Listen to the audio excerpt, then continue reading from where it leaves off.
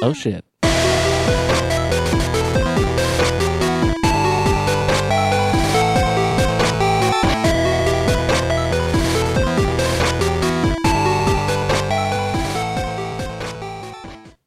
I'm back, Jack. Everyone's absentee father has returned for one episode. Your favorite For uncle one. is here, I'm a guest on my own podcast. but your dad, who's been telling you he's going to pick you up to take you to Toys R Us for 6 months, he's here, dude. and went out for cigarettes. But Dad, you don't smoke. So about to smoke your ass. Get out of here, bitch. Get out of here, kiddo. Real quick, we've got another guest. This is as a well. daddy episode. Yeah. This is a full daddy episode because we also have another guest on here. Hold on. The daddy of hard mode. Sorry, my drop timing is tough. It's tough on Skype, but daddy of hard mode, Seth Meyers. That's right. I'm here. Yeah, I'm the Perry King now. That's right, dude. I was impressed. Yeah, that Demon Souls video I put up. That was the fucking King Doran? He's like the secret boss. Yeah, old King Doran. Put up where? Hard mode only Facebook group. Why don't you Yes, join? sir. It? That's right. I put up all type of videos. You're the dad of hard mode. Keith's the dad of hardcore. There you go. That's right. Hard mode, hardcore. Let's get it. Break your fucking face tonight. That's how you know Keith's hardcore, because he thinks that Limp Bizkit is hardcore music, dude. Hey, dude, do you guys like hardcore music, like Limp Bizkit? Wait till you get to Dark Souls 1. The final boss of that is a parry challenge as well. I've never parried him because I suck at parrying, but he's like... looking forward to it. Yeah, he's like trivialized by his parrying, apparently.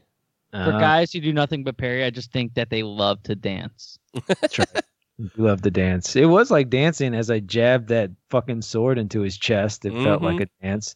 That dude killed me so many fucking times. I hated that asshole. And I actually was on the verge of just poisoning him and then watching him die because he was pissing me off so bad because he hits so fucking hard. Like 1-2 hits and you die. I don't know that I fought him. I felt like I tried to fight everybody, but I know he's more hidden, so I might have missed him. You actually don't have to fight him. So I don't know if maybe listeners not picking up on it. I don't want to get too deep into it because I do want us to do a really deep Demon Souls episode together, Aaron. Yeah. In the future. But and we're talking about Demon Souls. I recently just beat Demon Souls for the PlayStation 3. And it's the one they're doing the remake of. And there's a secret boss called King Doran, I think. Yeah, Doran. If you save what's his name? Starts with Octavius or some shit like that, whatever his name is. If you save him multiple times in the first world, he'll give you a key at the end. Oh, I definitely did. Key to the mausoleum. And if you go back to 1-1 of Boletaria, it's like a room that in the beginning of the game. I did fight him. Yeah. You fight the Red Knight, the Red-Eyed Knight. Yeah. Yes, you fight the Red-Eyed Knight, and he's guarding that door. And you get a key at the very end of the game to unlock that door. Now, you can go in there, and he will just kind of play fight you. And after a while of fighting, he'll be like, oh, you're pretty good. Here, you can have this sword. And he won't fight you unless you instigate a fight. So if you just start hitting him some more, he'll be like, all right, bitch, you really want to do this? And then he'll like start coming at you pretty aggressively. Okay, so I've only beaten his first form. Yes. His first one, like basically you get him down by like 25% health. And then he'll be like, all right, dude, you can have the sword. We're good. And if you start hitting him after that. Yeah. Because then he's an NPC. So you have to then start beating him up again. And it takes a couple hits usually. He's got defense like a motherfucker, dude. In like, Dark Souls 2. The only. Sorry, I was going to say in Dark Souls 2, Old King Vendrick is his name. He's like hollowed out. And you find him at the bottom. Like you're going not after him, but you're trying to like save his castle, his kingdom, basically. So like you know about him, and that you see him, and he's just wandering around dragging a giant sword. He's fully naked, like just in a loincloth, because he's gone hollow. And in Dark Souls 2, when you go hollow, you go crazy. You like basically lose your self, and you have to fucking hit him so many times. He has like millions of HP. But you have to get these giant souls, and once you get all of them, if you get 8 of them, I think it like takes his health down to like a manageable amount. But even then, you have to hit him until he's half health before he'll even fight you. because he's just dead. He's basically just a zombie. But yeah, we're next episode probably next week or whatever. You, me, and Jesse will go over a full Demon Souls episode, which will be fun because there ain't shit going on right now. Yeah, no, it'd be good to do a retrospective. Like, I actually enjoyed the episode you did with Jesse on the remake of The Evil Dead. Y'all did that a while back, maybe a few months ago. Mm-hmm. And it's fun to sometimes do those retrospectives and the look backs and stuff like that. So yeah, I'm looking forward to it, man. Well, so Big Daddy Keith's back. He's got his blue cigarette right now. That's what your mic looks like. I got my vape machine. This is my travel mic because I'm reporting you live from not my house. Yeah, he got kicked out. His baby COVID's mama. been really tough.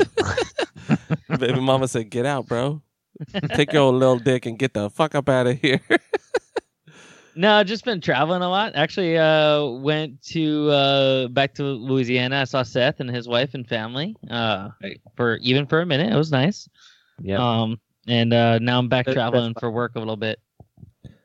Yeah, Seth's been fucking with me about it because he was talking about, he's asking about doing a Demon Souls episode. I'm like, yeah, I need to do a Bill and Ted episode because, it just came out and I saw it, but I asked Keith, he might not be able to watch it. I know Jesse's not going to. And so Seth was like, I'll record with you. And he's like, Keith don't care about you no more. He loves me now. He visits me. Yeah. I've seen him twice this year so far. Right? No, you saw me in December last year, and then you came just a few weeks ago. Yeah. Mm-hmm. Yeah, I thought December feels like it would just happen. You don't even remember anymore, Keith? You don't even remember? No, do you? I carved it in my wrist. It truly feels like no time has gone by, but also a lot of time has gone by. Oh, exactly. It's like purgatory. So this is a perfect episode and transition and segue into Bill and Ted, right? Yeah. Where time is irrelevant. Speaking of that, I actually just spoke on the phone with Nate, former host of Nerds with Us. He's been cutting on his Instagram a lot of the Welcome to Tate stuff. Yeah, so he submitted an episode to a film festival, and we placed in the semifinals so far. Nice. So he picked like the best self-contained kind of episode. It's the one with the bounty hunters. He recut it. He did some new effects so that it's tightened up a little bit and looks better. And Larry's been doing it too. He's been posting a bunch of clips because Larry got Larry White, who was the main actor on Welcome to Tate's, and he also wrote some and did some directing with us.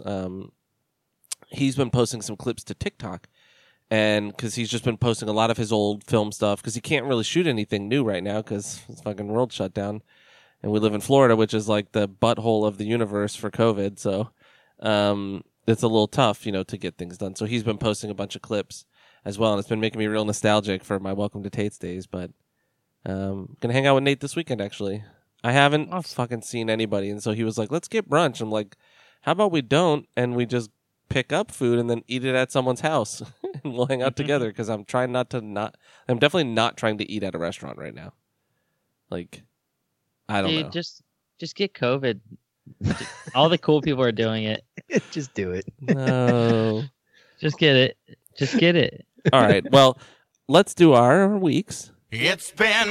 I'm going to go real quick just because I only have one. I literally recorded the other day. So, but since then, I started watching Cobra Kai, and in 2 days I've watched both seasons so far. I have one episode left. So seasons 1 and 2 are now on Netflix because Netflix picked it up, and they're making the third season, which comes out later this month. Oh, okay. I was trying to figure out how everyone was watching it because it was a YouTube exclusive, wasn't it? Yeah, it was YouTube Red, and I was like, yeah, I'm literally never paying for YouTube, so. And then now it's just on Netflix. Yeah. I don't know if I still have it or not. I think I still do actually have YouTube Red, unless they split it. But I do the Google Play. Okay. And years ago, when you did Google Play for like $10, you get access to all the music, but you also get a premium access to YouTube as well. Oh, so it's you all get like bumped in together. No ads. Nice. Yeah. So I mean, I get the YouTube with no commercials and stuff, and I thought it gave me access to the Red stuff. I never really went in to watch much of it, really. Nothing. So I don't know for sure. I'd be curious to see if they actually do let me do that. But I remember they at least used to tie it to the Google Play Music, and I might be grandfathered in with that, but I don't know. But I feel like YouTube Red's probably going to be done soon because they literally only had Cobra Kai, and then a bunch of bullshit YouTube shows that like nobody cared. Like, I mean, I'm sure there were fans, not to say, but I don't know anyone who cared about any YouTube shows. It was all like Rhett and Link had their like Good Morning Fantasy World or whatever, which is like a continuation of their regular YouTube channel. So it's like a lot of the shows just seemed like YouTube channels that had a little more money. But Cobra Kai is great. It's definitely worth a watch. Same thing with the DC app, man. The DC app is about gone. Yeah, they're now not it's even letting HBO, you buy right? a year anymore. They moved a lot of the shows, like the Harley Quinn show, which is actually a really fucking good show. It's on HBO Max now with Doom Patrol, which is also a pretty damn good show as well, all on HBO Max. And I'm suspecting that DC app's about to disappear too. Yeah, I think a lot of these little streaming services are going to get eaten by the bigger ones, and you're just going to have like your Coke, Pepsi, and your sad RC Cola. So. As well they should, though, because like people thinking that, these companies thinking that people are going to pay more money for another app that's going to have one or two shows. Like I used to pay for Stars, literally for Ash vs. Evil Dead. And the first season of American Gods I was pretty into, but then once Ash was done, I was like, yeah, I'm out of here. And now, dude, I get Stars for free. Hell yeah. And I've never signed up or watched like one thing on there. Yeah. I watched all of Ash vs. Evil Dead on Netflix. Yeah. I just restarted it recently. God, that show's so good. So good. All of these, like what we're going to talk about, like Bill and Ted 3, like a lot of these new like these continuations of really old shows and movies actually are working really well. Like Ash vs. Evil Dead was the perfect continuation because Red Letter Media just put out their review of Bill and Ted 3, and they had really good points that I really like jived with. And one of them was talking about Ash vs. Evil Dead, and they're like, instead of trying to like have him age and become, more, down to earth, they were like, they went backwards. They made him even kookier because like if you go to Evil Dead 1, Ash is just a regular dude. Just a regular college kid. And then it gets kind of goofy, and so they just leaned in on the goofiness, and it works really well. Mm-hmm. And I think Cobra Kai, they did a really good job. There's, some of it's a little cheesy. There's some, because it's like high school kids, so it gets a little CW here and there. But the stuff between Johnny Cobra Kai and Danny Russo is great. Like, both of those guys do not fucking skip a beat, and it feels really good. And they do a really good job of making it so so that neither one is the villain and both are the villain. Like they're none of them are good. Like they're both good guys and they're both bad. Keep us emoting using emojis in Skype. I think he's telling you to wrap it up like you told Jesse last episode. Oh yeah, I had to I busted out the wrap it up. I haven't done it in years, but he got a little too drunk by the end, and I was laughing so hard because honestly, part of it was my fault because I think he was rambling because I wasn't saying anything, but I was also not saying anything because he was repeating himself. He was like going in a circle. I was having so much fun. But I love Jesse, and there's, just so you guys know, like we can fight. We had a little tiff on the episode, but we love each other. It's that we do that. Him and I talk on the phone usually 3 or 4 times a week for like 45 minutes, and most of the time we have a little fight like that. So it's just normal. But Cobra Kai is great. I have one episode left, so I can say, unless they somehow fucking shit the bed on one episode, it's a solid 4.5 out of 5 for me. It's really good. It's really, really good. And it's crazy some of the cameos they get. Literally, this season 2, they brought all of the goons back that hung out in Cobra Kai. Like the main 4 dudes that like rode dirt bikes together and shit. All those guys came back, and they haven't acted since that movie, I don't think. Like, so it was pretty cool. And every time, like, just to skip ahead a little bit to Bill and Ted, like when I saw Missy, I had to Google, is that the same lady? The stepmom? It is. Like they brought everybody back. I'm sure Deacon, the guy that plays Deacon, is the kid from the first movie too. But no, well, you know what? I looked up something on that, and I think there's only 4 people that came back, and it was the dad, Bill and Ted, and Missy. Oh, okay. I think it's a different kid. Okay, that would make even the girlfriends too. They're different actresses in each movie. In each movie, the first one is original April O'Neil. Oh no shit. Okay. Yeah, I think. And second April O'Neil is in Cobra Kai season 2, in a weird cameo, like one episode. So Hey, I think I got here from Jesse. Hold on a second. Review from Cobra Kai. Hold on, let me see. Dead air. Yeah. I was looking up. I was fact checking Aaron to see if he was just bullshitting. Y'all didn't get that? No, we didn't get it. You said something? No, okay, never mind. Sorry, I thought the drop would work. It didn't go through the input. My bad. It's okay. So that was just dead air.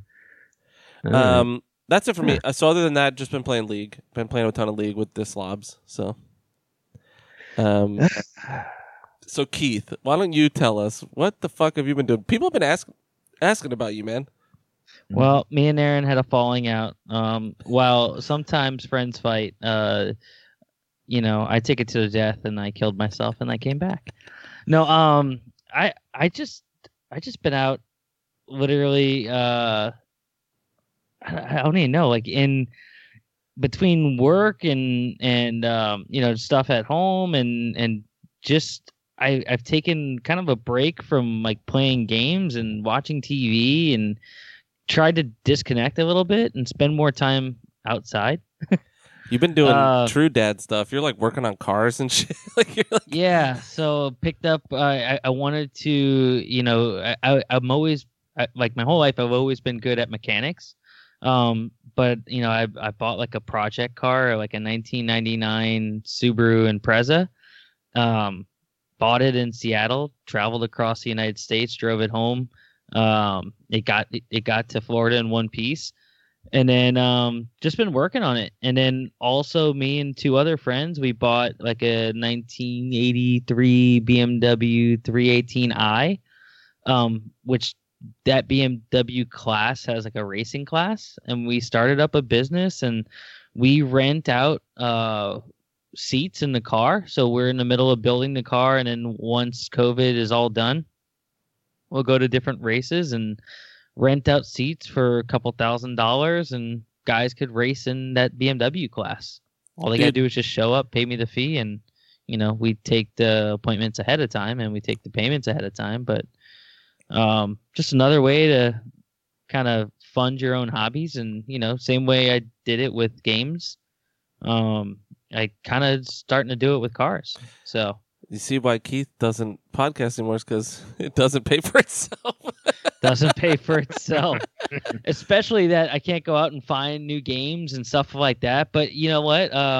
With everyone kind of being stuck in their house, I found out a lot of people are trying to sell games. So right now, my biggest tip for your tits is if you got anything that you want to get rid of, now's the time, because my collection almost doubled in cost. Damn. Everything with everyone being home, stuck at home, seems like the retro world. They're really looking to buy games, and a lot of people are selling stuff too because they're cleaning out their closets. So the only games I've been playing is anything I could carry on the Switch, which I picked up Streets of Rage 3, then 4, the new one. Mm-hmm. And I picked it up off Limited Run Games. They shipped it to my house, and I've been traveling with it. I beat it. Love the story. It takes place right after 3, obviously. But there's some awesome cameos. The original game, I'm pulling it out. Hold on one second. Hagar's Final Fight, right? I always fuck that up because those games are so similar to me. Yeah, he's Final Fight, but there's a similar buff dude, buff police chief. Everybody's really fucking buff. What about Rollerblading Black Kid and Kangaroo? No, he was but the Kangaroo was a bartender. Yeah. In the background. Yeah. In one of the levels. Yeah. So I thought that was awesome. But pretty much playing anything on the Switch. And then just the other day I was trying to see how far I could go in like Donkey Kong Country on like the like when you sign up for the Switch, what do they call that? The Nintendo Online. Oh yeah, yeah. Then you get like free NES and SNES games, and Donkey Kong Country was on there and on a plane. Actually, it's downloaded to your system, which I didn't know. I thought that was really cool. Saw how far I could go in 30 minutes or so. But dude, I could still go so far in Donkey Kong Country. Like it's like muscle memory, just going through, level by level. I don't know if you know this, Seth, but I placed third in the Blockbuster competition of Donkey Kong Country. In the country or in that store? No, in Gretna. I want name on a plaque somewhere, just still hanging in some building, and nobody knows why, but it's just Keith right there. I placed third out of a possible 5. Okay, at this Blockbuster store. They gave me a T-shirt. Okay, I got a T-shirt. I gotta find it. It's like a size youth large. Okay, I've maybe made it into a blanket. I don't know. That's like told me about that one. There. That's like Dr. Disrespect. He always talks about how he's the 2-time Blockbuster world champion of some game. Yeah. He's bullshit. No, he's bullshitting. He's high up there, but he wasn't as far as he says, man. I was third in on the West Bank. West Bank. Oh, Gretna. Gretna represent. Gretna represent. Represent, bro. Hats and stuff, and call yourself Popeye, man. Hey. So, other than that, Fall Guy. I don't know why. I got addicted to Fall Guy. I fell in that Fall Guy trap. Dude, I've watched it and I have zero interest in that game. Jesse talked about it on 2 episodes ago. He keeps calling it a silly goose game. Yeah. It is. Too. But it's very addicting. It's like extremely addicting, and it's just fun, man. I play with my kids, and yeah. Trouble getting a table sometimes. Yeah, sometimes. When I first got it, it was free on the PlayStation. I got it from my son, and I tried getting him set up with it, and he just couldn't connect to a server for a while. It's the most downloaded game since Rocket League. From the PlayStation Plus. Yeah, that's what I've heard. So, another one of those games came out of left field. The PlayStation Plus games that are going to be out, I think this week, probably when this episode drops, is Street Fighter V, which Jesse's pretty stoked on. You're going to get a bunch of new blood that you could body. And then, did you guys talk about the other game that was coming in? No. Because I forgot what it was. I talked about Epic Games. They're doing a bunch of like A titles right now because we're at the end of the system's lifespan. But here, let me look it up. Did you sign up to be able to pre-order? You have to pre-order a pre-order through PlayStation Network. Pre-order your pre-order. Yeah, that's freaking stupid. Or you get entered in like a lottery. That's insane. But so look, check this out: Street Fighter V or PUBG. Oh, is it games? Yeah. I knew I slipped that last one, but yeah. Have you been playing any more Warzone? You were on a kick for a minute. Oh, see, that's what I want to get away from. Is I started down that path of only playing one game, fixated like you and Dark Souls, but just getting fixated and like honestly slamming out like 5 hours. Now, yes, it was fun, but what I found out is I'm like, you're just wasting time, man. Yeah. There's so many other games out there. I started picking up like NBA Jam and playing, hooking up like the Sega Genesis. I know NBA Jam is just like a war zone, right? You could sink a bunch of hours and, but just trying. Good point. Just dusting off some of those old consoles and trying new things. Yeah. I did the same thing with Destiny, man. Went down the rabbit hole real deep with the first Destiny. I did that, and I got really into it. Then when Destiny 2 came out, I was kind of like, you know what? I think I'm done with this because there's like a whole bunch of other games I want to play and experience like these stories and, get into shit like that. Well, so, that's the kind of thing that is where like League gets with me. It's the same thing. It's like, you play it and you get addicted to the dragon. You're chasing the dragon of winning, and then you lose a ton of times. Like you just I mean, me, whatever. I'm just talking about me. But like, I'll lose 8 games in a row and they're all terrible and it's not fun. And then I'll have one good win and then I'm like, why did I do all of that? Like, it was just, my whole Saturday was just playing League, and I enjoyed 2 out of 20 games. Like, what a waste of time. Yeah, that's kind of what motivated me to do stuff out of the house. I've been riding my bike a lot more. Nice. Good for you. I took my bike on a journey to Louisiana from Florida and went riding through City Park and had a lot of fun. Rode around like the whole mid city. So sound like me and Aaron are running bros now. Mm-hmm. We run together. Yeah, me, you, and Senya. You're my running friends. She's my biggest supporter. She had me get this app called Strava because I use Couch to 5K, which is great to tell me when to walk and run, to like get me geared up to be running. But Strava, because Couch to 5K you have to pay for if you want your stats, and your boy's not trying to pay for shit. So fuck that. She was like, get Strava. Strava tracks everything for free, and then it tells my friends, like, hey, and my Strava friends, like, Aaron did this today. And so she's always like cheering it, like, look at you, personal goals and personal records. What's up, man? I'm like, I suck at running. Don't cheer for me. Boo me. He flails his arms, so, he just can't help it. Oh, I found it interesting. You do your running based on time increments. When I started running and trying to get into it, I would do it on distance. So I would set like landmarks. Okay. Like, okay, I see this thing right here, and I'm going to try and run to that. And then I'll walk this section. Yeah. And then, okay, I'll run to that. And then I would slowly progress the running till like now I can run like, 3, 4, 5 miles straight. No problem. I think the most I've done was like 10 miles. Oof. I just did it like one time just as like a thing, but typically I stick around 3 miles now, I do it once a week. The other days I lift weights and that kind of shit. I'll tell you this, I'm on week 4 right now of running, and I still fucking hate it. Running sucks dick, and anyone who tells you it doesn't is a liar and a piece of shit. It's nice when it's not hot and humid out. Dude. So, like, if you have some nice, cool air, your lungs love it. Unless it's too cold, and then they cramp up. Then they hurt, yeah.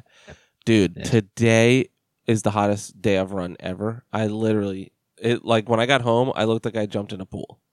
I was so sweaty. And just for you, Keith, I got some sleeveless shirts to run in. So I was trying to find tank tops because it's so hot that I need and I'm getting a super farmer's tan now because I run in the sun now. So it's like, I'm not tan per se, but I'm tanner on my arms and my, I have a sock tan line now too.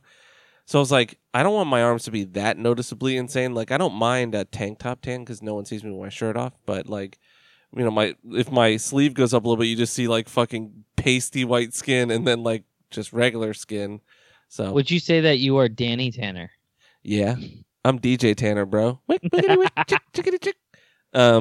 so yeah, I ran today in my first dad shirt, which is a sleeveless. They didn't have tank tops at Target, so I went to the Activewear and they had they're tank tops, but with a wider, it's more like a sleeveless shirt. So I look like old hardcore singers. Remember when they used to wear the sleeveless shirts and they'd cut all the way down on the sides because they're all skinny? Yeah. You could see their sexy ass rib cages. You don't see that on me. Yeah. Well, that's about it. That catches you back up to me. So, missed recording. But if I don't have anything to talk about, then I feel bad. Yeah. You're not like Jesse and I where we can just go we'll talk about everything. No. No, this running talk is probably really, really exciting for some of our listeners. Some people run, and if you're interested in so the reason I started, and this is what I was talking to Nate about, and what I've been telling everybody that I talk to about it if they ask, is you need to get away from the bullies that were bullying you. I mean, they were 12 years old in your neighborhood.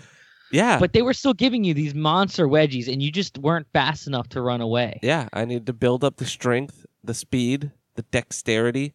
No, what it was is one day I was just sitting on my couch eating an ice cream cone because we keep getting these blue bunny or bluebell, whatever. They have these little cones.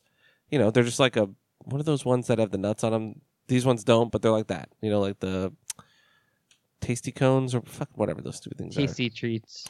But so I was eating one of those sitting on the couch like a fucking lard ass, and I was like, I really should start doing something. And then I was like, I literally don't even have an excuse right now. Like normally I'm like, I have work so much, it's like I can tell myself like, you just don't have time. Bruh, I'm at home. Like I work from home. I'm off the minute that 5 o'clock hits if I want, like there's no excuse. I have way more free time. And if I'm not going to do it now, then I have no excuse and I'm just a lazy piece of shit. So I've just been forcing myself to do it. Today's was the hardest. I ran the farthest I have, but Couch to 5K every week, it like goes up incrementally, right? The fucking jump from week 3 to 4 is you go week 3, you're 90 seconds running, 90 seconds off, 3 minutes running, 3 minutes walking, 90 seconds, 3, 3, right? So it's like 2 sets of that. This shit, week 4, they're like, all right, cool. So that was cool, but now you're going to do 3 minutes of running, 90 seconds walking, 5 minutes of running, 90 seconds walking, 3 minutes of running, 90 seconds, 5 minutes. I'm like, bruh, that's like a crazy ass jump. Like, why don't you just go up 30 seconds every fucking week? But they want it to be 9 weeks. And I'm like, I'm probably going to go back to week 3 again because I'm going to chill at week 3. Yeah. I'm going to chill at week 3 until I feel comfortable. Because even week 3, I was like sluggish. And now like 3 minutes I can do. But 5 minutes, bro, that shit was fucking tough. I tried like running a little slower. Like maybe if I pace myself better, like bitch, none of it helps. I just suck. But yeah. So anyways, Seth, what you been up to? Well, Demon Souls did that. We talked about it earlier. We're definitely gonna do an episode on that. I started, and I'm gonna talk briefly on this because I just started it. Is this game called Call of Cthulhu? Oh yeah. Yeah, so I started playing that. It's kind of interesting. It's you're an investigator who fought in World War I, and you kind of like suffering from that past. And the game is not really a violent like fight 'em, beat 'em up type thing, right? Like it's more just you, almost like a point and click type thing. Like you go and you search a room for stuff and you try to find clues. You talk to people and investigate this weird situation where a guy comes to you and is like, hey, my daughter, she just moved in with this guy and they live in this like island off the coast of Boston and it's like dark water. And she set the house on fire, killed her husband and her kid, and they're blaming her, saying she's crazy. And she sent me this weird photo that looks like some dude with like tentacles coming out and shit. And it shows her and her son like trying to get away from him. He's like, I don't know what this means. I don't think she's crazy. Can you investigate? And that's kind of the gist of where you get into it. And you go to the town, and that's kind of about as far as I gotten. There are some RPG mechanics to it where you can level up, like, for instance, like it'll say medic, right? And you can level up the medic part. That doesn't mean you can heal up like in a game. It means you level up your medical knowledge of things. So then when you find clues, you will actually have a medical understanding to that and can maybe better understand something for, I'm assuming, later on down the game. You can hit different tiers of psychology, medic, power, like strength. So like if you want to have like maybe an aggressive conversation or something like that, you can like unlock those tiers, kind of like a Fallout game in a sense, or like I'm thinking Outer Worlds, like that's the game that I remember playing that had something similar to that. So it plays with those mechanics, but just without the like shooting parts, basically. Yeah, I remember when that game came out. It's a couple years old, maybe 2 or 3. It got pretty good reviews, and Cthulhu's an interesting mythos. Lovecraftian stuff is always fun, like cosmic weird horror.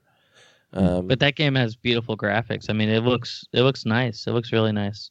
Yeah, so far it's been pretty interesting. So I think it was on the summer sale they just did. So I was trying to remember where I saw it. I just did a search to see if it was on a PlayStation Plus, because for some reason I saw it. It came across my radar recently. Yeah, it was on one of the summer sales or something. They might be over by now, but I think it was on sale for like $10. Because I think I got it. I got that, and I got Dark Souls 2. Hell yeah. Scott. Yeah, I got that. They were like $10 each. So I was like, yeah, fuck it, $20. There you go. I'll get those two. So it looks interesting. I'm gonna talk a little bit about comics. To get into that, I've been reading the Black Label on DC because I'm a little more of a DC head on that kind of stuff, and I've been finding a couple of these Black Label books pretty interesting. But are you familiar with what Black Label is? No. Okay, so it's basically like think Punisher Max, Okay. right? Okay. Stuff like that, where it's like kind of the adulter, like they'll drop the F, they'll say fuck, and it'll be written out, not explicitive. Yeah. I think actually there was the famous book that came out, Batman Damned, where the first issue had Batman's dick in it. Yeah. Like they showed dick. Yeah, that's the Black Label. That series of things, right? The good old Bat Dick that they Right. then pulled in now. They recalled. Now, if you got a book with Batman's dick, it's very, very expensive. Yeah. So there's a How cool much book. How much does Batman's dick go for? Ooh, I don't know. Off the top of my head, I don't know. All right, I'm gonna Yeah, keep go ahead. going. How expensive is Batman's dick? That's what I want to know. Find that answer. That's $1 billion dick. Yeah, that's right. It is $1 billion dick. So one of the books I'm reading is, and I'm not going to get too in depth. We'll kind of cut through them. Harley Quinn and Joker, right? Mm-hmm. And so what it is, it's Harley Quinn before she meets the Joker. She is like Psych, right? They call them in. Mm-hmm. I know you were watching Psych, and it's a really good show. And they call in, help. Like she's like a psychiatrist who comes in and helps the GCPD. Got it. So it's way before any of the clown makeup or anything. And she's helping Gordon with find serial killers and stuff like that. So there's the serial killer that's brutally killing people and like cutting them up or melting people down into art. Like artwork, like famous artwork and shit like that. Like one person almost melted and made into like a clock or some shit. There's one lady cut her chest and put drawer in her chest and in her stomach, and you can pull the body drawers out and there was shit in there and stuff. Like it's pretty cool. Gnarly, crazy shit. And while she's helping Gordon investigate this serial killer, somebody killed her friend, one of her good friends she used to live with, and it looks like that's the Joker. So now she's investigating the backstory of the Joker, but he's not the Joker yet. So they're doing a bit of that as well. And it's interesting. It's really cool seeing Harley Quinn before she's ever met the Joker or anything like that. She's just this chick out of college, and she's got her doctorate, and she's like helping the Gotham City Police Department with crimes. So it's kind of cool. And that's she's Harleen Quinzel there, right? That's like her original name. Mm-hmm. Yeah, that's right. Who would ever name their kid Harleen? Yeah, fucking stupid. That one's pretty good. Mr. Smith. The next one is I don't Batman's dick ungraded is worth about anywhere between $50 to $90. All right. Nice. The new one that just hit too was the Three Jokers, and apparently that one sold like crazy. I think I was reading an article that said most good comics will sell about 100,000 copies, and that's like solid. Mm-hmm. You did good. This book, I think it just came out Wednesday, and the article came out saying like it sold over 300,000 copies. Well, they teased the Three Jokers thing like 6 years ago. Like it was in the New 52, the Dark Side War. It was right before Rebirth happened. They Batman got in that chair, and then he's like, "Wait, there's 3 Jokers or whatever." Like he got in the God chair, and he was trying to figure out who the Joker was, and then he sees that there's 3 of them, and then it took them this long before they addressed it, right? Yeah, I don't know why. Jeff Johns is actually writing this book. Okay. So that's pretty interesting. Yeah. But it's Black Label, which kind of like confuses me because I don't think any of this Black Label stuff is to be taken as canon within the series. But the Dark Side War story kind of was. But then again, it was New 52. So I guess you can still take this Black Label book kind of out of that continuity of New 52 because now it's the Rebirth. Yeah. Either way, it is more isolated story where Batman... he's starting to investigate 3 different crimes happened simultaneously, almost at the same time. And everybody in those crimes are saying, oh, the Joker did it. So Batman's like, well, how the fuck is Joker in 3 different places? Got it. And he has Batgirl and Red Hood come in and helping him investigate. And of course, the Red Hood, he's kind of in it. He wants payback on the Joker. Yeah. So mild spoilers here. So if somebody wants to hit a 15-second skip, understandable. But I think this is really dope, and I really want to share this piece of it. Like at the end of the book, Red Hood has a confrontation with Joker. Ooh. Where they're talking, and Batgirl's there with him, right? Batman leaves, and they're like, hold this Joker down. I'm going to go find out who this other Joker, like who the other Joker is, or what the hell is going on. So Red Hood is sitting there kind of like, you fucking, you killed me and all this kind of shit, or you did this, fuck you, and all this kind of stuff. And the Joker's kind of laughing at him. He's like, the Joker tells him, you run around in that red hood that I used to wear when, I started this, Mm-hmm. And he's like, do you remember what you told me before I blast your brains out and cracked your skull with that crowbar? He's like, do you remember what you told me? And the Red Hood's like, quiet. And Batgirl's like, hey, chill. Like, what the fuck? Like, she don't know what's going on. Mm-hmm. And he's like, you begged for your life and you told me that you would be my Robin. And he's like, shit. remember that? He's like, because he's like, I cherish that moment. I remember that every time. And he's like, and you know what? He said, you are my Robin because you're wearing my red hood and you're killing people just like I would do. Damn. Red Hood looks at him, pulls the gun, and shoots him in his face. And blows him. Wow. Yeah. So fucking dope. I was like, wow. All right, this Three Jokers book has got me. I'm in. Is it a limited series or like is it just a one issue thing? No. It's a limited series. There's another issue coming out later this month, and another one supposedly in October. If it don't get postponed for whatever reason. So Three Jokers, really good shit. And even if you listen to the spoiler, look, it's still a worthwhile book. The artwork is fantastic. And it's there's just still the first a lot book. more shit. So yeah, there's Yes, way more shit the first coming. book. There's way more shit coming. And they do some fun stuff with like classic Joker shit from like way back, like Joker Fish and things like that. Mhm. It's a worthwhile book. It is $6.99, but it's also like a bigger book than most. In fact, all the Black Label books are actually a little more expensive, but they're also like bigger reads. So the last thing I'm gonna tell you for my week is I've actually been reading the Wonder Woman book. Okay. Oh, and this makes me want a Wonder Woman movie like this. I'm not hating on the Wonder Woman we have, and I didn't hate the movie that we had, but I don't think they embodied Wonder Woman the way like this book does. It's very fascinating. So spoilers will abound. I will give the warning. But again, I'm a couple issues in. I don't think it's over yet. But I think it's fascinating. I think it's a fun share. I think that's why a lot of people come to hear the podcast anyways, is for some spoiler talk like this. So the Wonder Woman book, Wonder Woman wakes up in the Batcave.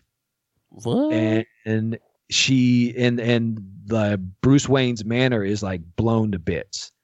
She walks upstairs and she sees Batman like in the back, all his bat suit and everything, and he's just a skeleton sitting in a chair with like a glass cup in his hand. He's dead. And so like she takes his utility belt, puts it on. She's like wearing Batman's belt, which is kind of cool. And she's going about and finds out that like, the world's a wasteland. It's like apocalypse, right? Like the end of the world, whatever. And there's like a scarce amount of humans that are alive. And the world is like filled with these monstrous creatures that are just out killing the humans that are alive. And she don't know what the fuck is going on. And neither do the humans for that matter either. They don't really know.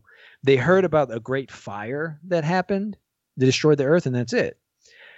As she goes along, she goes to Themyscira. She finds that because she still has some memory of like who she was, but she doesn't remember the events that led her to wake up in the Batcave. Come to find out, the humans, of course, through global warming and shit like that, right, have destroyed the earth. And the water level started rising. And Themyscira was about to go underwater. So Wonder Woman's people were like, hey, humans, why don't you stop fucking up the earth because you're fucking up our land? And the humans were like, yeah, fuck that shit. We don't care about that. So there was a war. Sounds right. Yeah, sounds right. So there was a war. And the humans were like, you know what? Yeah, we're having some trouble with these girls here. So you know what? Let's just throw all the nukes at them. Just nuke Themyscira to oblivion. And they shot a bunch of nukes. And Wonder Woman tried to save her city, but like She couldn't. And her place got nuked. And all these monsters that she's kind of been fighting in the book are actually her sisters. They were mutated by nuclear radiation. And so she's like looking at the humans and are like, fuck y'all. I've been helping you. And you're the reason why my family and everybody is like monsters. And so she's like in this crisis moment, which is fascinating. So then she decides, you know what? I'm going to try and find Superman. She goes and finds the Fortress of Solitude, and there's just skeletons all in front of the Fortress of Solitude. Just dead people, just bones. And so she's like, all right. So she walks in, and a robot Superman is there. And she's like, where's Clark Kent? And he's like, oh, he's dead. She's like, how did he die? She's like, and the robot's like, you killed him. Oh, shit. And so she's like, what? She's and like, so he tells her that, though. You know, the humans nuked Themyscira, but she was angry behind it. And Superman tried to help, but there was like something that was happening in Smallville. There was something going on, and like Superman didn't make it in time to help her save Themyscira. And apparently those clasps on her wrist, those are holding back her full potential. So she removed those to try and take remove those to try and get those nukes out, and she failed. But but like she's when full powered, right? So her and Superman have a drag out fight across the entire planet and burn the planet into like what it is. So it's not the nuclear war that did it. She destroyed the world and realizes a bit of the hypocrisy that she has with it, you know? And so she's told that truth, and she comes up on Superman, who she used the crypt in the Fortress of Solitude, which is where the fight ended, and ripped open his chest. And Superman's dead. So in the most badass thing she does, she decides to help the humans to fight her sisters. And she takes her lasso of truth and puts it inside of Superman's spinal cord, and takes his spine out and is now using that as a weapon because it's one of the hardest things on the planet, and is going around beating the shit out of her sisters that are monsters. That's awesome. It's fucking awesome. It's some of the most badass shit. It was like, this is like, and like one of the covers of the issues is like Wonder Woman on like Pegasus with Superman's spinal cord and his skull attached, and riding into a whole shit ton of monsters just about the way. It's like the most metal looking shit. Yeah, heavy metal. Yeah, dude, it's fucking awesome. That's great. I want to see a Wonder Woman story that's just like crazy, like badass shit like that. Like that would be fucking dope. And there's a lot more to the book. Like, read the series, and I think they're still doing more of it. It's really awesome. Is that on the Black Label as well? All Black Label. Okay. That's why she has Superman's spine. yes. Yeah. So cool. I'm trying to Google the cover right now. Yeah, I think it's issue 4 of Wonder Woman. I think it's Dark Earth, I think is the name of it. It's the Black Label Wonder Woman book, issue 4. Dead Earth? Dead Earth. There you go. Yeah. Wonder Woman said she'd suck my dick from the back. I'm trying to see what that'd be like. Well, that's my week. Been reading a lot of comics. So yeah. Awesome. Damn, dude. That cover with Pegasus and her whipping the spinal cord around is so metal looking. Mm-hmm. Mm-hmm. It looks insane. Maybe it's time for a tattoo, Keith. Dude, there we go. Put that bumper sticker on that Ferrari, bro.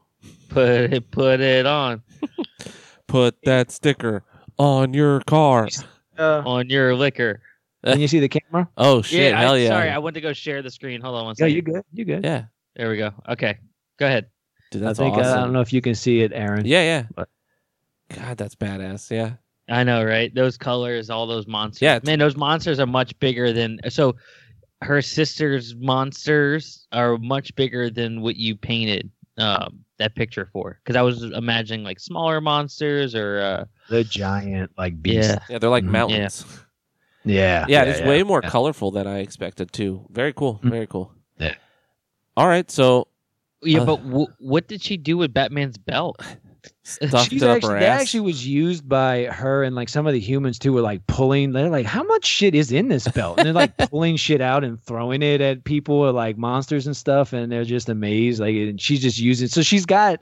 So to paint the picture right, she is on Pegasus with Batman's belt, Superman's spinal cord, with the lasso of truth inside the spine, and is like just going to fuck up monsters and shit. Like, yeah, it's a pretty awesome book. Oh yeah. Hell yeah.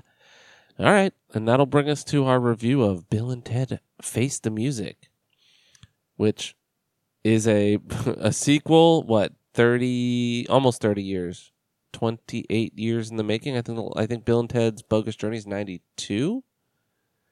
I want to say 91, 92, yeah, something like that. Yeah, so I just had it all up.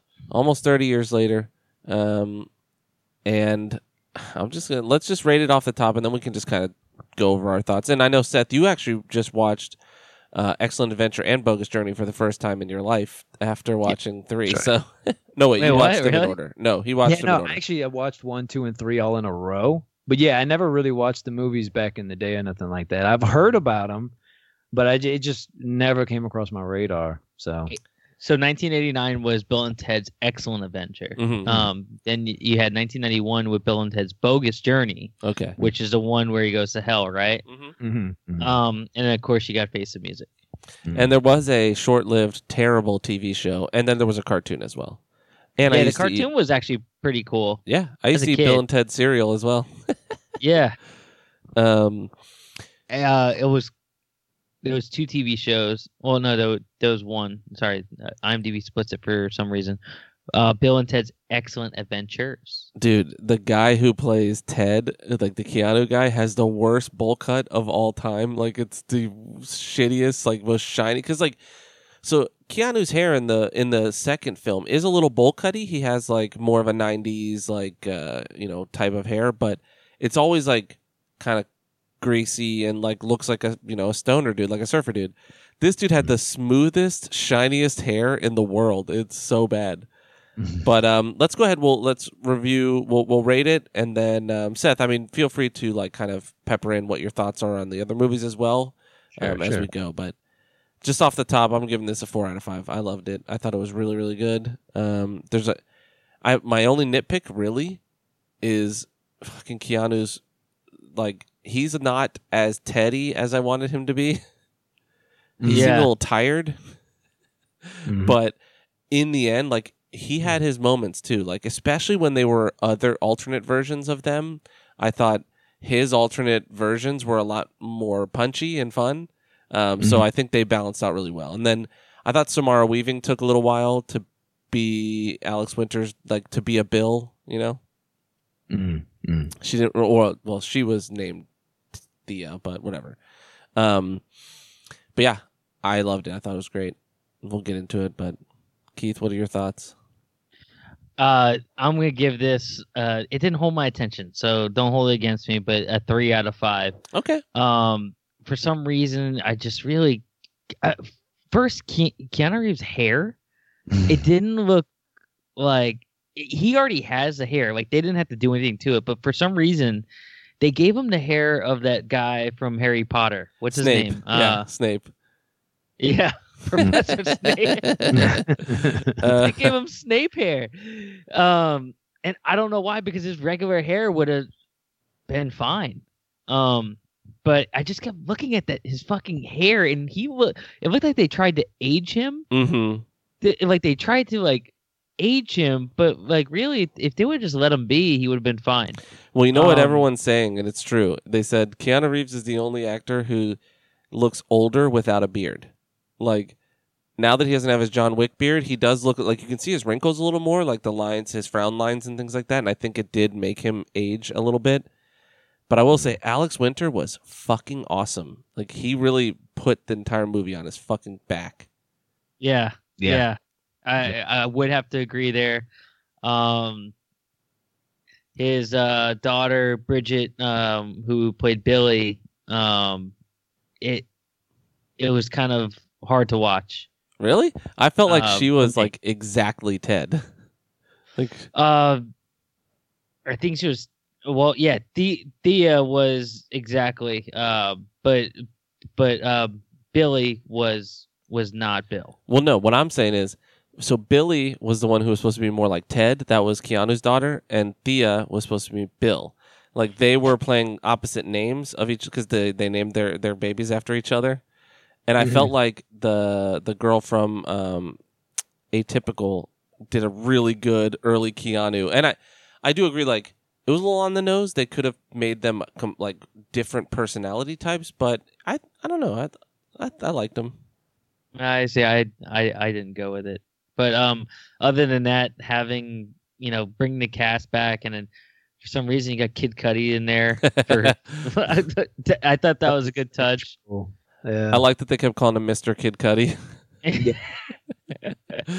Well, let's get the set. guy. Oh, hold on, I just really want to give the guy who played Louis Armstrong was. I mean that was really good. That was like a really good depiction of Louis Armstrong, Jeremiah Kraft, because he had Louis had that like weird facial expression and the way he talked and sang.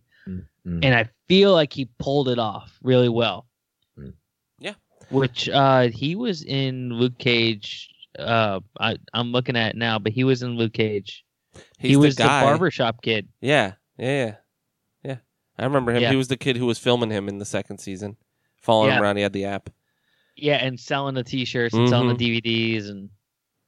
All right, so Seth, what's your rating? And then we'll just go freeform. I'm a little in between you and Keith. There's I guess I would lean closer to a 4, but I do have the couple things I have against it, I guess, is there are some moments that are a little dry, like Keith was saying, and I would agree with you on that a bit, especially in the beginning. Once it kind of warms up, it I think it gets going. One of the things I actually do wish it did, though, is the first movie. I actually did enjoy that scene in the first movie where they got all these people through time, and then they're all of a sudden have that bit where they're all in the mall and just running around doing shit. And like there was nothing that really, all the people that they went and got, the musicians they got through time, I think it would have been worth it to just spend a little more time with them in maybe some way or somewhere to where, even maybe in hell, if there was just something more that they did with them, just to pull some comedy out of that and to have some fun with these characters that are brought into it. That fish out of water stuff really worked in the first film. Like the Napoleon going to Ziggy Piggy and the Waterloo fucking water park. Yeah, exactly. Like so stuff good. Like that. Like, because like I would say Jimi Hendrix was definitely the Napoleon closest. Yeah. If you were to compare them, that would be the closest mark to that. But there just wasn't as much done with them. And I guess because they were introducing the daughters and doing stuff with them a little more. But I guess if they just had something with them and these characters from history that they were able to just have just a little bit more fun with it, I think would have went a long way to push in this, like maybe even closer to like a 5, right? Yeah. So I agree. Yeah. Now, the biggest waste, I would say, is the robot, which is he was the Anthony best, Carrigan from he played Dennis Caleb McCoy. God, he was my favorite part of this whole movie, though. It was cool. But he's so much more, like, honestly, him and Barry is the funniest thing. Wait, is he the bald guy in Barry? Yes. Oh my God. I couldn't tell who that character was, like who that actor was. You could just look at his eyes. Oh my God. He was my favorite part. Like the fact that he kept calling himself Dennis Caleb McCoy and like introduced, he was so good. And I love that you find out. I liked how spoilers if you guys didn't see. I loved how when they went to prison and he gets jumped. Yeah, I love that you find out that he's named after the Dennis what is his name? George Carlin's daughter, her boyfriend. Yeah, her ex-boyfriend. Yeah. What's her name? Kristen Shaw from Last Man on Earth. She played Kelly. I loved the nod him. to George Carlin was very nicely done. Yeah, very tactful. They did it really well. Like, instead of being like, we'll just computerize him and use old, like fucking deep fake him into the movie, they were just like, no, he'll be a quick hologram introducing the future, basically like, hey, I did this stuff to save the world at the end. And that worked really well. Yeah, for sure. I'd have to say the funniest line, I think it brought me to tears. And I don't know why. This was the funniest fucking line to me, is when they finally got to go and meet up with Death, and they try to reconcile each other, right? And they're talking to Death, and Death is just, and they're just like, y'all kicked me out of the band. And Keanu goes, you were trying to do 40-minute bass solos. And that shit had me doubled over laughing. Just the thought of a bassist trying to do a 40-minute solo stage. Yeah, and he's like, those were the best part of your concerts. So that's also a nod back to Metallica, right? Because their bassist used to do, before he passed away, he would do like a 5-minute bass solo. So long. And they do that bass solo literally every single show. They play it every single show. But yeah, it was a nod to that, but that had me laughing. And the fact that they got William Sadler from Bogus Journey, which in there, he's not Death, he's actually Grim Reaper. Yeah, it's true. But they keep calling him Death, I think. Keep calling him Death. Yeah. What that's a nod to, back from there. Which is funny, is that depiction of the Grim Reaper is a nod to Ingmar Bergman's film, The Seventh Seal. And that's why they play games against him. That movie is about a woman. I think it's a woman. I watched it in film school, playing chess against death to win her life back, basically, or win whoever. I want to say it's a woman. I watched a couple of Bergman films, and it's usually women protagonists. But so that was like a funny nod to like this really artistic Swedish film. This like art house filmmakers, like black and white art film, and then they use him in fucking Bill and Ted's Bogus Journey. He steals the show in Bogus Journey as well. Like in there, like that scene in the second movie where they're trying to sneak into heaven, and he's in that dress, like laid over the death, like the Grim Reaper outfit. And it looks like he can't even keep a straight face. Like I wonder how many takes they had to do and just go with a take where he's actually holding back laughter, and you can see it in the fucking movie. What's crazy is he doesn't look like, he had a lot of makeup on, but he didn't age a day to me. Like he looks exactly the same. Yeah. He's aged pretty well. For sure. What was really cool too is this is all the same original writers. The two writers that wrote, that they wrote Excellent Adventure and Bogus Journey, and obviously Face the Music. The cool thing, Bill and Ted were characters they did in their improv class. Like they did improv, and those were their characters, were Bill and Ted. And so then they wrote a film, and they didn't want to star, so they had actors do it. But those actors, Alex Winter and Keanu Reeves, were basically playing their improv characters, which were these like valley surfer dudes who never surfed. I think I read too, there was actually a third person in that act called Bob, but he quit after like 2 or 3 weeks of doing it. Like he just wasn't about it. But they just kept at it. Bro, that guy's kicking himself right in the asshole every day of his life. Well, one of the writers, Chris Matheson, you may have known his work from A Goofy Movie. Yeah, dude. One of the best animated movies ever. Yeah. That's my jam. Really cool that they all came back. Like I don't know. You can just tell, especially Alex Winter. You can just tell they're all having so much fucking fun, and like nobody had to do this movie. Nobody was wanting for money. Like Alex Winter hasn't acted since the '90s. Like he did. I think his last film was Freaked, which he directed as well. Because then he transitioned into directing, and he's been doing like documentary stuff. He's done a bunch of shit, and he's made money. Like he's not poor. Keanu clearly doesn't need the money. The two writers don't need the money. They just wanted to make this movie. And I think they've been trying to do it for like 10, 12 years. And I think it would have worked a little bit better if they were just a smidge younger, right? Like if they were in their 40s rather than 50, it would have felt the time part. Like, because So there's two stories going on. You know, they're trying to save their marriage and come up with the song that unites the world because they still haven't done it. They've tried everything and they don't know it. So then they're like, fuck it, let's go steal it from ourselves. And that's like a clever thing, you know, like that's a funny way to try to do it, right? Like we can't figure it out. Let's go find ourselves after we figured it out and steal it so we can figure it out, you know? But then they also are trying to save their marriages because whatever. I really loved their couples therapy scene where they're like, Bill and I love you. Like, we love you both. And then she's like, I think, you know, maybe try saying it with I. And Keanu's like, I've got this. Bill and I love you. So good. And I really like that actress that played their therapist. She's from 21 or 22 Jump Street. And she's been in a bunch of shit, but she's really funny. I just love the part where the dude like appears in her office and she's like, nope, nope, and just leaves. She just nopes the fuck out. Yeah, George Washington appears, right? And I did love that at the very end, fucking Jesus comes, like appears back at the final dinner or whatever, the Last Supper, playing a cowbell. It's just like, bing, bing, bing. Yeah, I mean, I just overall felt like it was a really 80s feeling fun movie, which is, we don't get a lot of those anymore. And if this came out separate from Bill and Ted, if this was just another movie that came out, it probably wouldn't work. It benefits from being rooted in the 80s, you know, because films were fun back then. Like, we are a little more serious as an audience now. We can't really make like goofball shit.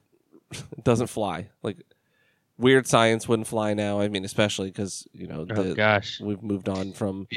Talk about what wouldn't fly. You know, I thought it was funny in both movies. The first two movies, they call each other fags. Yeah. First and second movie. Yep. But in this one, of course, that line is not in there. No. There's a lot of stuff like they have like a lot of like homophobic jokes, but I mean that was the type of humor that was around in both of those. So like, you know, guys, that's how they joked. Like, I ain't gay, dude. Like, you know, they go to hug each other and they're like, ew.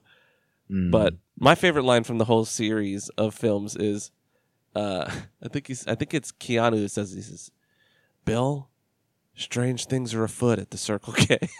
It's so stupid, but why I like Bill and Ted as characters is they use words that stupid people wouldn't say. You know, like dummy stoner guys wouldn't say strange things are afoot at the Circle K. Or like in this, he says, Alex Winter says, what does he say? Like, Ted, you've had some very unconventional ideas or something like that. And he's like, and in the history of your unconventional ideas, this is the most unconventional. And then they try it. It's like a word he would never say. Like, you know? But they're fun in that way. I don't know. They're just. I liked how he was talking about his the evil Ted. Yeah, it's just like, I don't know what happened, but you're Ted. He drinks a lot. Yeah, I loved the part where they meet them on their own deathbeds, and he's like, "I've never really been, never really gotten to know you." He's talking to himself. Did you see the end credit scene with them in the deathbeds? No. Yes. Yeah, if you go past, they get up out of the deathbeds and then they have like one little guitar play. Like they do great. One more. Yeah. That's way great. After the credits. Yeah, way after the credits. I loved their interactions with their different future selves. Like, they were so good. Especially the one where they're at fucking Dave Grohl's house. Dude, that is the freaking best. I love the fact it's Dave Grohl, too. Yeah. And he says one line. But, yeah, I don't know. I really enjoyed it. So let's do this. Seth, what did you think, like, having never really watched these movies, like, Bill and Ted's Excellent Adventure is an interesting movie. I love it because I grew up with it. I was obsessed with it as a kid. And I haven't watched it. It was on Netflix maybe 6 years ago. Yeah. And I watched it. It was on Hulu, I think, actually a little earlier than that, like maybe like 2 or 3 years ago. I think it's actually on Hulu as well. And yeah, it was for a while. So what did you think of it? It was fun going back to it. I mean, I I think I always have a decent way of looking at things within the scope of what they are, and not trying to be too judgmental about what they are. I mean, even when I play like a lot of my classic games, I go back and play some old games and things like that, but I can still look at it through the lens because I grew up around that era, and I get it. So I enjoyed both of them. I thought they were fun watches. The first one really stands out as I think still the best out of the three. Yeah, I'd agree. And I don't even mean to say that just because of this or that, the first one's always the best, but it just does. I mean, the second one, Bogus Journey, was good. The Grim Reaper really steals that movie, I think, for sure. But like, it was missing. I don't know, like it was something about the first one where they're going through history. I guess it was smaller in scope but sillier in scope. Like it was just them trying to pass a test, right? Yep. Where you're introducing some I think that's the problem I had with the second one is they really relied a lot on special effects and stuff that just did not hold up. And they probably weren't even that great back then either. There was the whole thing of them going to hell and all these like little magic things happening that like it doesn't look that great. And it's a comedy, so you can kind of forgive it for that. Like it's not trying to be the top budget thing, but it does kind of stand out.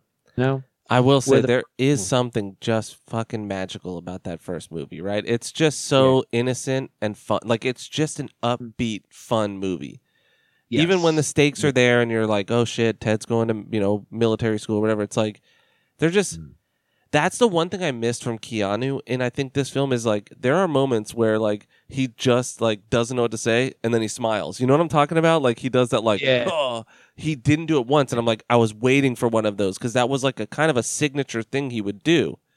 Like when he dies, in the first movie, when you see him getting stabbed in his, like he falls on the stairs and then he says, you killed Ted, you medieval dickweed, or whatever he says. Yeah. When he's like, I thought you were dead. And he's like, I fell out of my armor suit. And then he just like does like a what? And smiles like that. He does that a bunch of times. And it's such like a perfect like character moment. And he just didn't have that in this. He's way more, it's almost like John Wick is there. Yeah, you know what? You're right. He did feel, because when you said that about Alex Winter really stealing the show, I was like, you're right, because Keanu does feel a little more wooden in what he's doing in this movie as compared to what he was. Because you're right, he was a lot more like smiles and goofy, and then in this one he was a little more held back, and I think it does kind of hurt it a bit, but I don't think it doesn't kill the movie. No, and you know what it is? It's just he's grown as an actor, and he for a minute there in the beginning of his career, he was just that guy. Like he was a goofy whoa dude, and now he's John Wick, and he does more serious roles, and he's a little more stiff. So it just is different. But if anyone wants to see the exact smile I'm talking about, I remember a perfect scene is when in the beginning of Bill and Ted's Excellent Adventure, and they're talking about Missy. They're walking down the stairs, and Ted's like, remember when I asked your stepmom out to prom? And he's like, shut up, Ted. And then he says something else, and he's like, shut up, Ted. And he turns around one more time and yells at him. And he does the exact smile I'm talking about. Yeah. But you're right. You're right about that. But again, what it is everyone is given their all. I just think Keanu maybe doesn't... what's the word I'm thinking of? Like he doesn't. He spent a lot of time trying to shake that image off. Of Bill that's what I'm thinking. Not that he's ashamed of the movie, but like after that he does The Matrix, and he does like a couple other things where he's like a badass, or he's more serious roles. He does some romantic stuff, like romantic comedy shit. Like he completely gets away from this goofy character, where I think I wonder if he's just not wanting to even touch back into that or something. Yeah, I think I agree with you. Like, I'm wondering if he has trouble connecting with that character now because he hasn't really done that character in 25 years at least. You know what I mean? Because we had Speed and Speed 2 where it's kind of a similar. Was he in Speed 2? Yeah, he was in both, right? So. He's kind of like, and like Point Break. He's like surfer, whoa, dude, like more serious, but.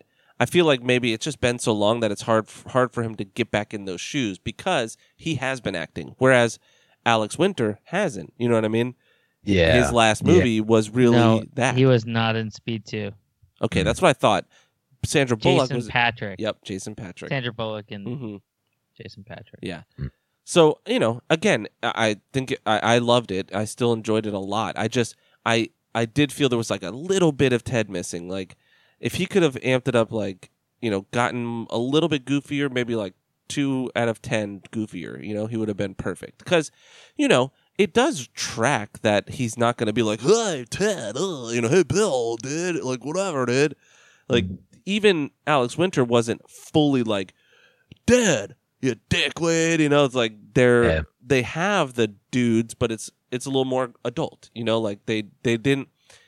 I liked that they didn't try to go like, these two guys have never changed in fucking 30 years. They're literally the same two dudes at 50, because that would just be depressing. Like, it wouldn't be like fun time. Oh, look, it's like, no, these guys would have no lives. They'd be homeless. Their kids wouldn't talk to them. It's like, whatever. Another thing too, I think, to your point, what you said about not making movies like this, because it does almost feel a bit of that 80s, early 90s vibe, even with it being such a new movie.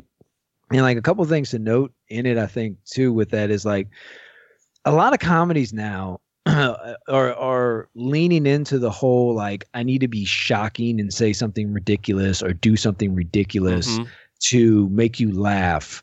And sometimes it's got to be political. We've got to put our political jargon in it. Not necessarily that they're making a political message, but there will be some kind of joke or some kind of thing that's like on the left or whatever the case is. Yeah. And in this movie, it really doesn't embrace any of that. And I think it really is just a fun movie that I think anybody can enjoy. Yeah. And I think I think it's also actually important now that we could just have something that's just that. And it is a little odd and unique when you're looking at like other comedies that are coming out now and comparing it to this. Yeah, I agree. That does track as well to it being more akin to a film from an older time, because they weren't. The problem with putting in any kind of current affair, political comedy is that it ages your film. Like, you can't go back to a movie with those kind of jokes in it, because you're like, who the fuck is Ronald Reagan, or who's Bill Clinton? Why is this dude playing a saxophone, or whatever it is? Like, it doesn't track as well for the future. Whereas this movie is.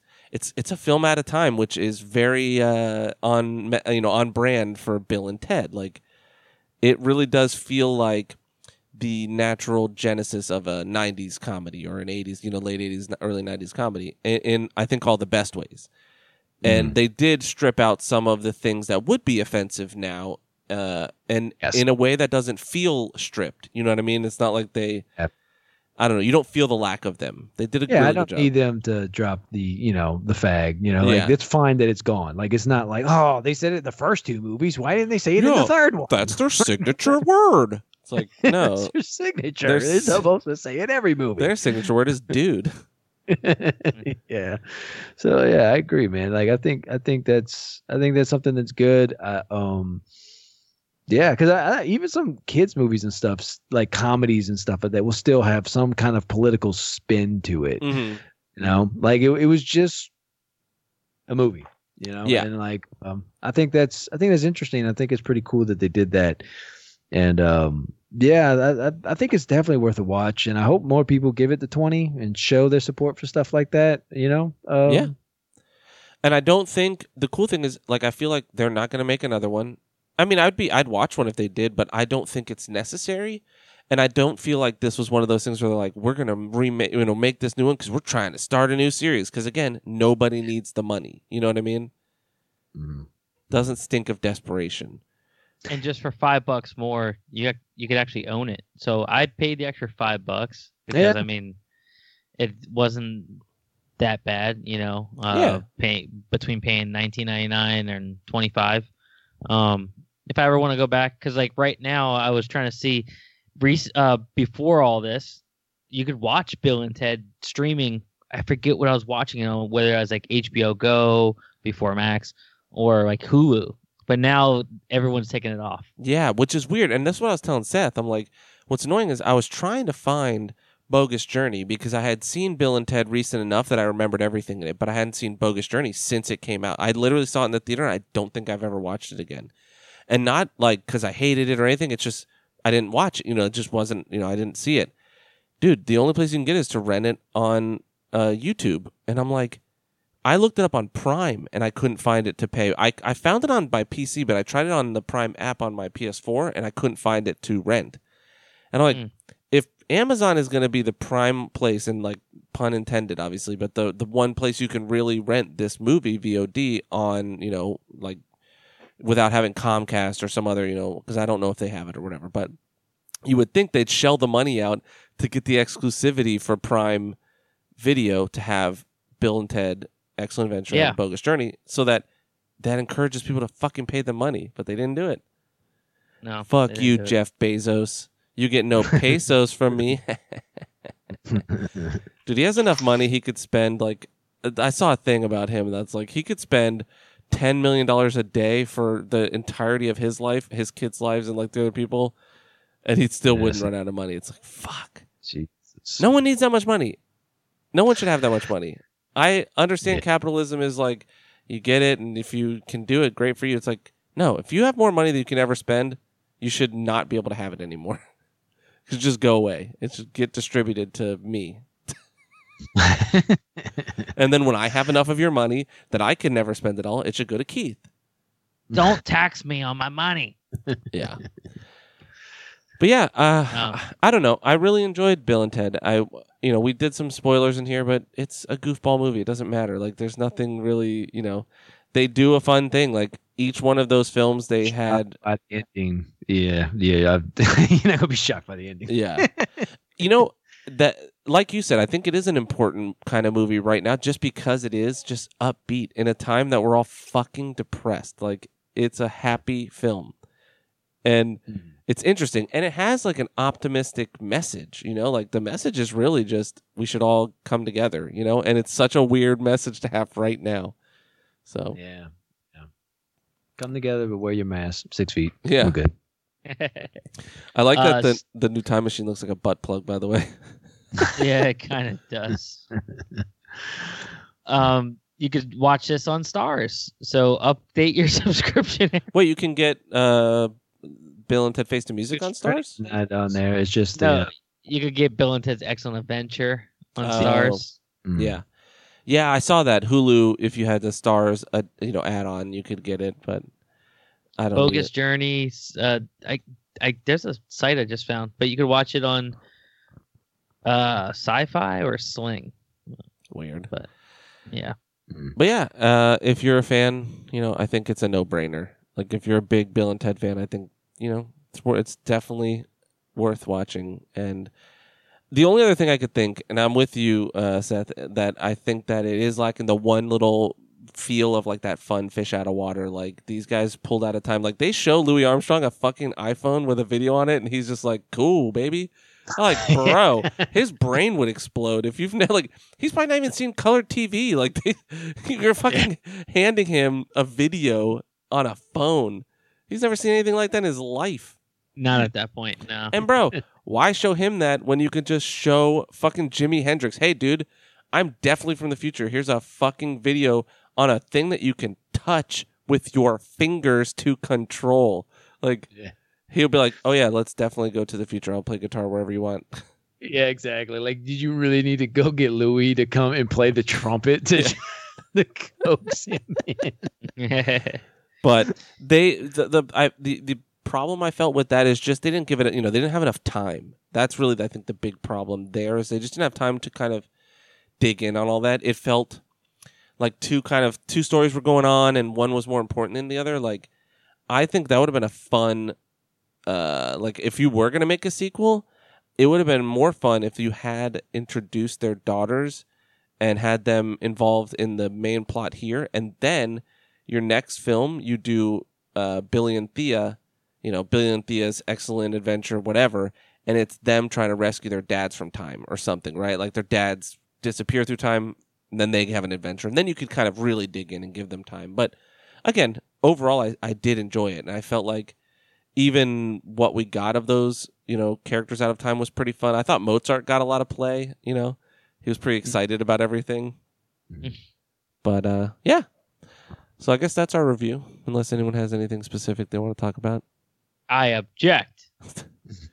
Keith, what hotel room are you in? If anyone wants to send Keith a free massage, he's at the Sheridan in where you're a Colorado Honors member, please. don't even do me like that. Is that weed I see in the background though, Keith? Is that a big old bong I see in the back? It's the barrel. X. No, the fuck, it's not X. I'm at the C. Baldwin, but by the time you hear this episode, I'll probably be gone. Like a magic trick from David Blaine. I'm gonna. Now you see me. Now you don't. God, do you remember when David Blaine's big thing was he's making like the Statue of Liberty disappear? Like it was like a big thing that was like a big TV event in the 90s, and I was like, who's buying this shit? Like, come on, man. Dude, why are we talking about David Blaine when we could talk about Chris Angel? Mind freak. Well, I think was it David Blaine just on Joe Rogan? I think that's why he came to mind. Yeah. Okay. Just did a Joe Rogan thing. Ugh. David Blaine, all those guys. Fucking. What's the other dude? What's the other guy that's like? He kind of really talks really slow. The other magician he used to do street magic. Oh my god, you know who I'm talking about, right? He's like, he has some big ass eyebrows. He's like, just take this card and we'll throw it at the wall, and then it like sticks to the other side of the glass, and they're like, oh my god, mind freak, mind freak.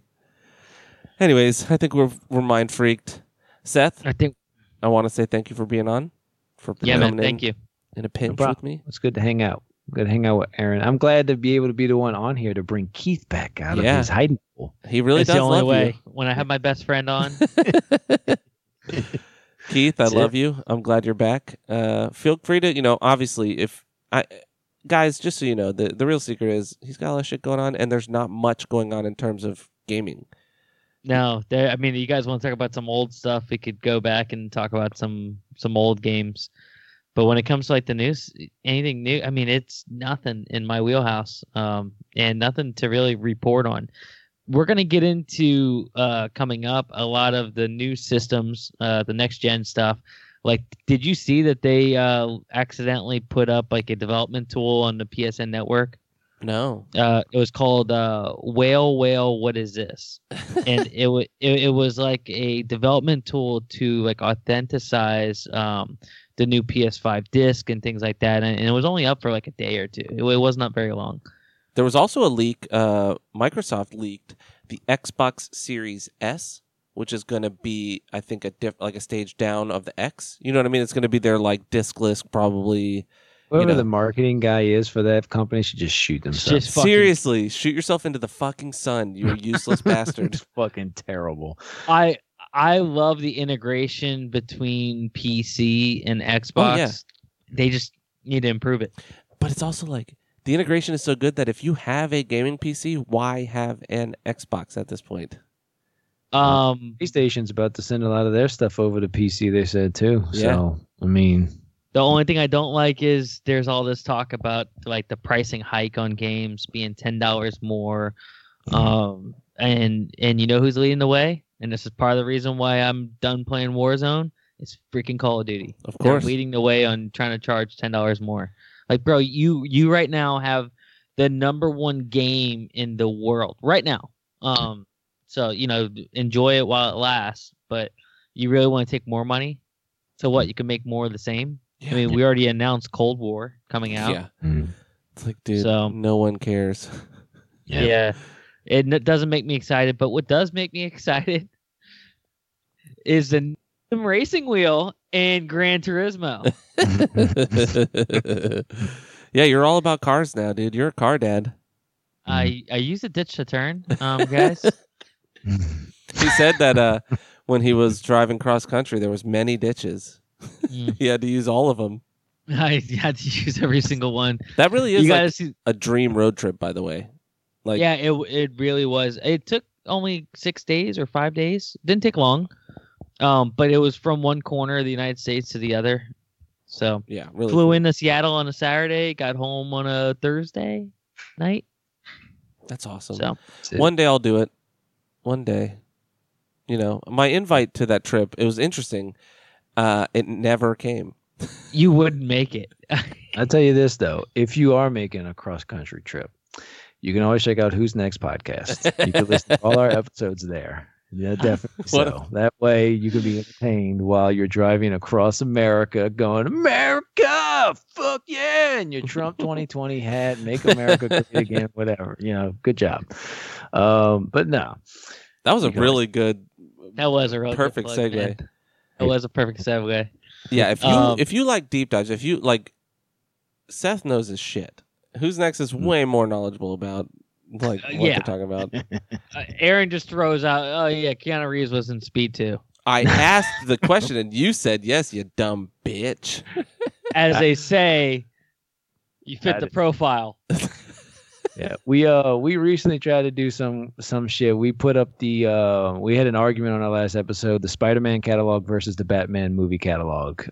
Which one's better? So we're trying something different to see how that goes. Anybody listening, give us some feedback. Spider-Man all day long. Yeah, two of us said Spider-Man, two of us said Batman, and we had a drag-out argument about it. So I mean, it actually got a little crazier than I thought it would, but I think it's still like listenable. I feel like that literally boils down to your feelings on Burton Batman, because it came down to comparing the worst Batman movies to the worst Spider-Man movies, and then the best Batman movie to the best Spider-Man movie, which we ended up going with The Dark Knight against Into the Spider-Verse. Oh, okay. For the best movies. Yeah, that's fair. And the worst movies was Spider-Man 3 and The Amazing Spider-Man 2 versus Batman and Robin and Batman Forever. So just had like Batman and Robin is one of and Batman Forever is also terrible. Like, I understand on a broad scheme, like, where Schumacher was going with those. Like, he was going campy, more comic booky, you know, like, trying to bring a little bit more of zany comic book shit to it, but, like, it just didn't work. It just didn't work. No, it really didn't. When you compare it to how bad Spider-Man 3 and Amazing Spider-Man 2 is, I think the thing there is you're dealing with boredom to insanity. Yep. And the insanity is much more fun to watch than the boredom. Dude. And so I would say Batman and Robin and Batman Forever are better. Batman Forever is Mr. Freeze or no? Yeah, Batman Forever is Two-Face and Riddler. Okay, Batman and Robin is Mr. Freeze and Poison Ivy and Bane. The Mr. Freeze one, have you watched it recently? Chill out. Dude, the fucking car chase where you literally see them driving RC cars on like statues is one of the craziest things I've ever seen. It fits under that so bad it's good. No, yeah, I agree with you. Yeah. And you know what? You kind of flipped me there because I was saying like, you know, those Schumacher ones are really bad, but if you do stack them against Amazing Spider-Man 2 and Spider-Man 3, they win because they're just more entertaining. Like, just outright. Mm-hmm. Amazing Spider-Man 2 has my favorite Spidey suit, so in fairness. But okay, I see Keith's fading. Let's get out of here. Yeah, let's do it. We love you guys. Keith, keep on keeping on. Thank you for having me. Former host, current guest. Seth, I'll talk to you next week. We'll do some Demon Souls. That's right, man. Touch me in my demon soul, deep inside. Wrap it up. All right, we'll see you guys later.